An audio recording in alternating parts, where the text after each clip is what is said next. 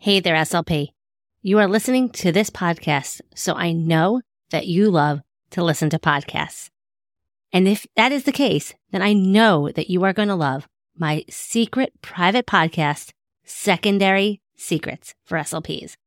It's 6 short episodes that will have you walking away feeling refreshed and inspired and ready to take on those challenging secondary speech students.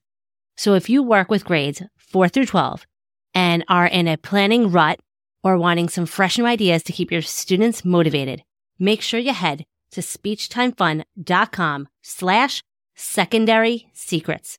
You are not going to find this podcast in your iTunes podcast search browser. You can only get access by going to that link. So head to it now. It is 6 short episodes that you can listen to it in under an hour, like totally Netflix binge worthy. I made this just for you, and I know you are going to love it. SLPs have been telling me already that it has changed their way for working with their older speech students. So head on over, again, to speechtimefun.com/secondary secrets, or use the link in the show notes, and I can't wait to hear what you think. Now let's head on to this week's episode of SLP Coffee Talk.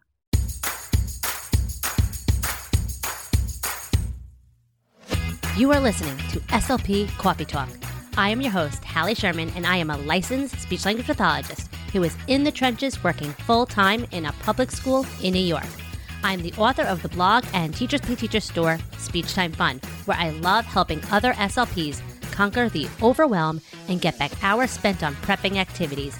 I am here to help you be the best SLP you can be and have fun while doing it. Just like your morning cup of coffee, this podcast is just what you need to start the day or week. Let's jump into today's Coffee Talk.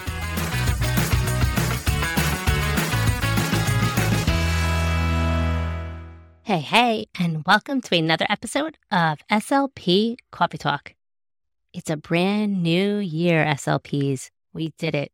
We made it to 2022. This is a new year. I know, like, this school year has been unlike any other. We thought last year was crazy. Well, this year I think is even crazier. But I'm determined to start 2022 on a positive note. Will you join me with doing that? Let's be glasses half full, even if it is a wine glass. So anyway, this week we're going to be talking all about working on compare and contrast with your speech students and what to do beyond just comparing apples and bananas, right? When we're working with our younger ones, we're showing our students how things are just same and different and how they are alike and how they go together. Some of those basic concepts that are more common with the math curriculum when they're seeing how things are similar shapes and similar colors. But what does compare and contrast have to do with the older grades? Well, they're expected as part of the Common Core standards and curriculum to be able to take a text and compare it and make a connection to their life. They're expected to compare the characters. They're expected to compare 2 stories with each other. They're expected to compare how a character is acting in the beginning versus how the character is acting at the end. So how can we help them? What did you notice? Well, there's a lot of things that our students have to do. They have to be able to comprehend what they hear or read. They need to know the vocabulary of compare and contrast. They need to know how to verbally express it and organize it and put it all together. And those are our domains. So we need to help them visually see how things can go together in terms of a text and part of a bigger piece of language. So, right, when we're looking at our basic apple and banana, we need help even when that. Our students struggle sometimes to see how things are alike and different. We might want to teach them how they might have similar function or what they look like or their location where you find them or what category they belong in. And I like to use like the EET for things like that. But what about our language kids? So after you start with those pictures and those basic concepts, I like to take videos. I love YouTube videos. So I might take two of my favorite videos to use for comparing and contrasting is Mouse for Sale and The Present. And the reason I love it is because both videos have a boy and an animal, and they both keep the animal. And both the boy and the animal have something similar that makes them different. Okay, I don't want to have too many spoiler alerts here, but just showing, you're probably saying, Hallie, well, how am I fitting the time to watch 2 videos in one session? You might not.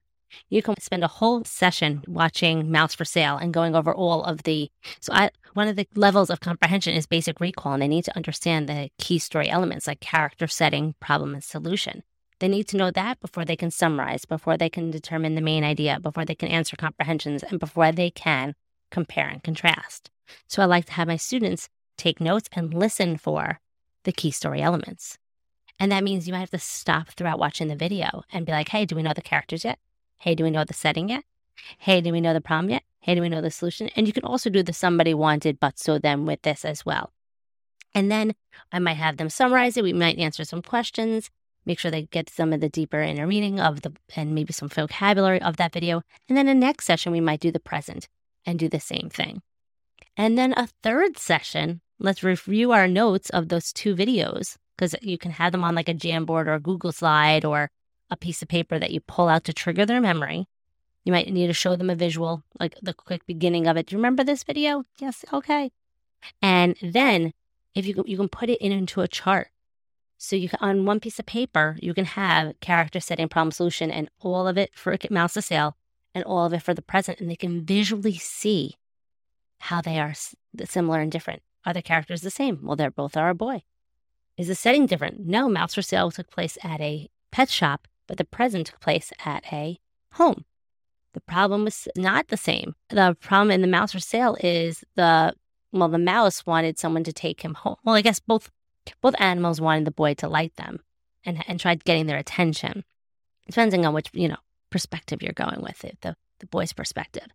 And the solution was the same, that both boys took the animal as a pet. So then you can take them to the Venn diagram and show them how they can visually take those things that are similar and transfer it over there. And then you need to show them how to use that in their answers. Have them practice expressing how they are the same and different, using some vocabulary terms like however, although, similar, in common, alternatively, but, while, in the same way, alike, even though, differ. Right? Those are different words they might use to express how things are compared or alike and how they contrast or different. Have them practice using it. And then have them practice hearing you ask questions utilizing all those different words that might represent same and different. And practice answering it and becoming so familiar with what vocabulary is used in questions and answers and what is being expected. Where are they looking? In the middle of the Venn diagram or the outside? Having them practice listening for those key words or those words that represent, compare, and contrast. And then you can go to the story level. I like to use Twisted Fairy Tales because that only requires one text, since one text is of their background knowledge. So like Goldilocks Rocks or Cinderella is So Annoying, those types of books. And while you're reading it, you're generating either that somebody wanted but so then or the character setting, problem, and solution, taking those notes. What do we know about the original? And you might do that as your pre-literacy activity. Like, what do you know about Goldilocks? Let's go through it. Who are the characters? What's the setting? What's the problem, solution? And as you're reading the new one, having them fill it out. And then transfer it over to a graphic organizer and then practice answering questions and expressing how they are similar and different using the different types of vocabulary words that might express it. Okay, so now that you went from some pictures, you went to 2 videos, then you went to one story while they're comparing it to something in their background knowledge. And then you might take something, there's articles on Time for Kids, like video games is like bad for kids, and then one is how Minecraft is good in schools. And you can take that and say, okay, then we have these 2 articles. How are they similar and how are they different? Let's read one. That one's more nonfiction, so you might not be able to do some character setting, problem, solution, but you can do some topics and details and making some sort of structure.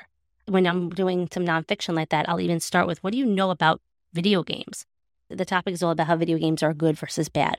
What do you think we might read about? Okay, we might read about kids being addicted to it, being distracted at school, staying up late. And we might generate a list of things that we might think we might hear in both stories. Like we might hear some benefits, some disadvantages of video games. Who's playing video games? Where are the video games being played? How do the parents feel? How do teachers feel? We can maybe kind of guess maybe what might be mentioned in the articles, and then you can find a way to compare and contrast the 2 of them. I've done different activities where we've read about different gaming systems and they had to compare and contrast them that way. But again, we had to think about, okay, what do we know about video game systems? Okay, there's different parts, there's games, they were invented, there's different companies. So we use them. We're like, okay, we can probably predict maybe what we might read. And then we generate a chart where we can visually see how they are similar and different before we even get to the Venn diagram. It's all about giving them those pre-literacy strategies where they can predict what might be in the article, to then know what to look for, to then visually see what is expected of them. We can't just give them that Venn diagram and know how to know what is similar and different and have them remember, right? Especially if it's all over the place and going back and forth between two different topics. We need to help them find a way to organize their thoughts and do it in a way before they even get to that Venn diagram. They need to see that things are similar and different before they fill it in and know what they're even putting into the chart. Remember, if we give them a graphic organizer and expect them to be successful, they don't need to be doing it with us. Okay, so I hope you found this helpful. I have free visual aids on my blog. I'm going to put the link in the show notes so that you can grab visuals for working on comparing and contrasting and the different words to use for each of them. And I hope you find this helpful and definitely share it out on social media if you are trying this with your students, because I really do find that breaking it down like this for them and helping them visually see how things are alike and different and teaching them the text structures and showing them how, okay, we can look at, if we're comparing something, what are things that stories have that might be similar and different, and showing them those relationships so that they can be successful. All right, everyone. I always end with a joke. It's the new year, but I'm going to do it as well. Why did the woman run around her bed? Because she wanted to catch up on her sleep. Ba-dum-ching. Until next week, everyone, stay out of trouble. Thanks so much for tuning in to another episode of SLP Coffee Talk. It means the world to me that you're tuning in each and every week and getting the jolt of inspiration you need. You can find all of the links and information mentioned in this episode at my website, speechtimefun.com. Don't forget to follow the show so you don't miss any future episodes. And while you're there, it would mean the world to me if you would take a few seconds and leave me an honest review. See you next week with another episode full of fun and inspiration from one SLP to another. Have fun, guys.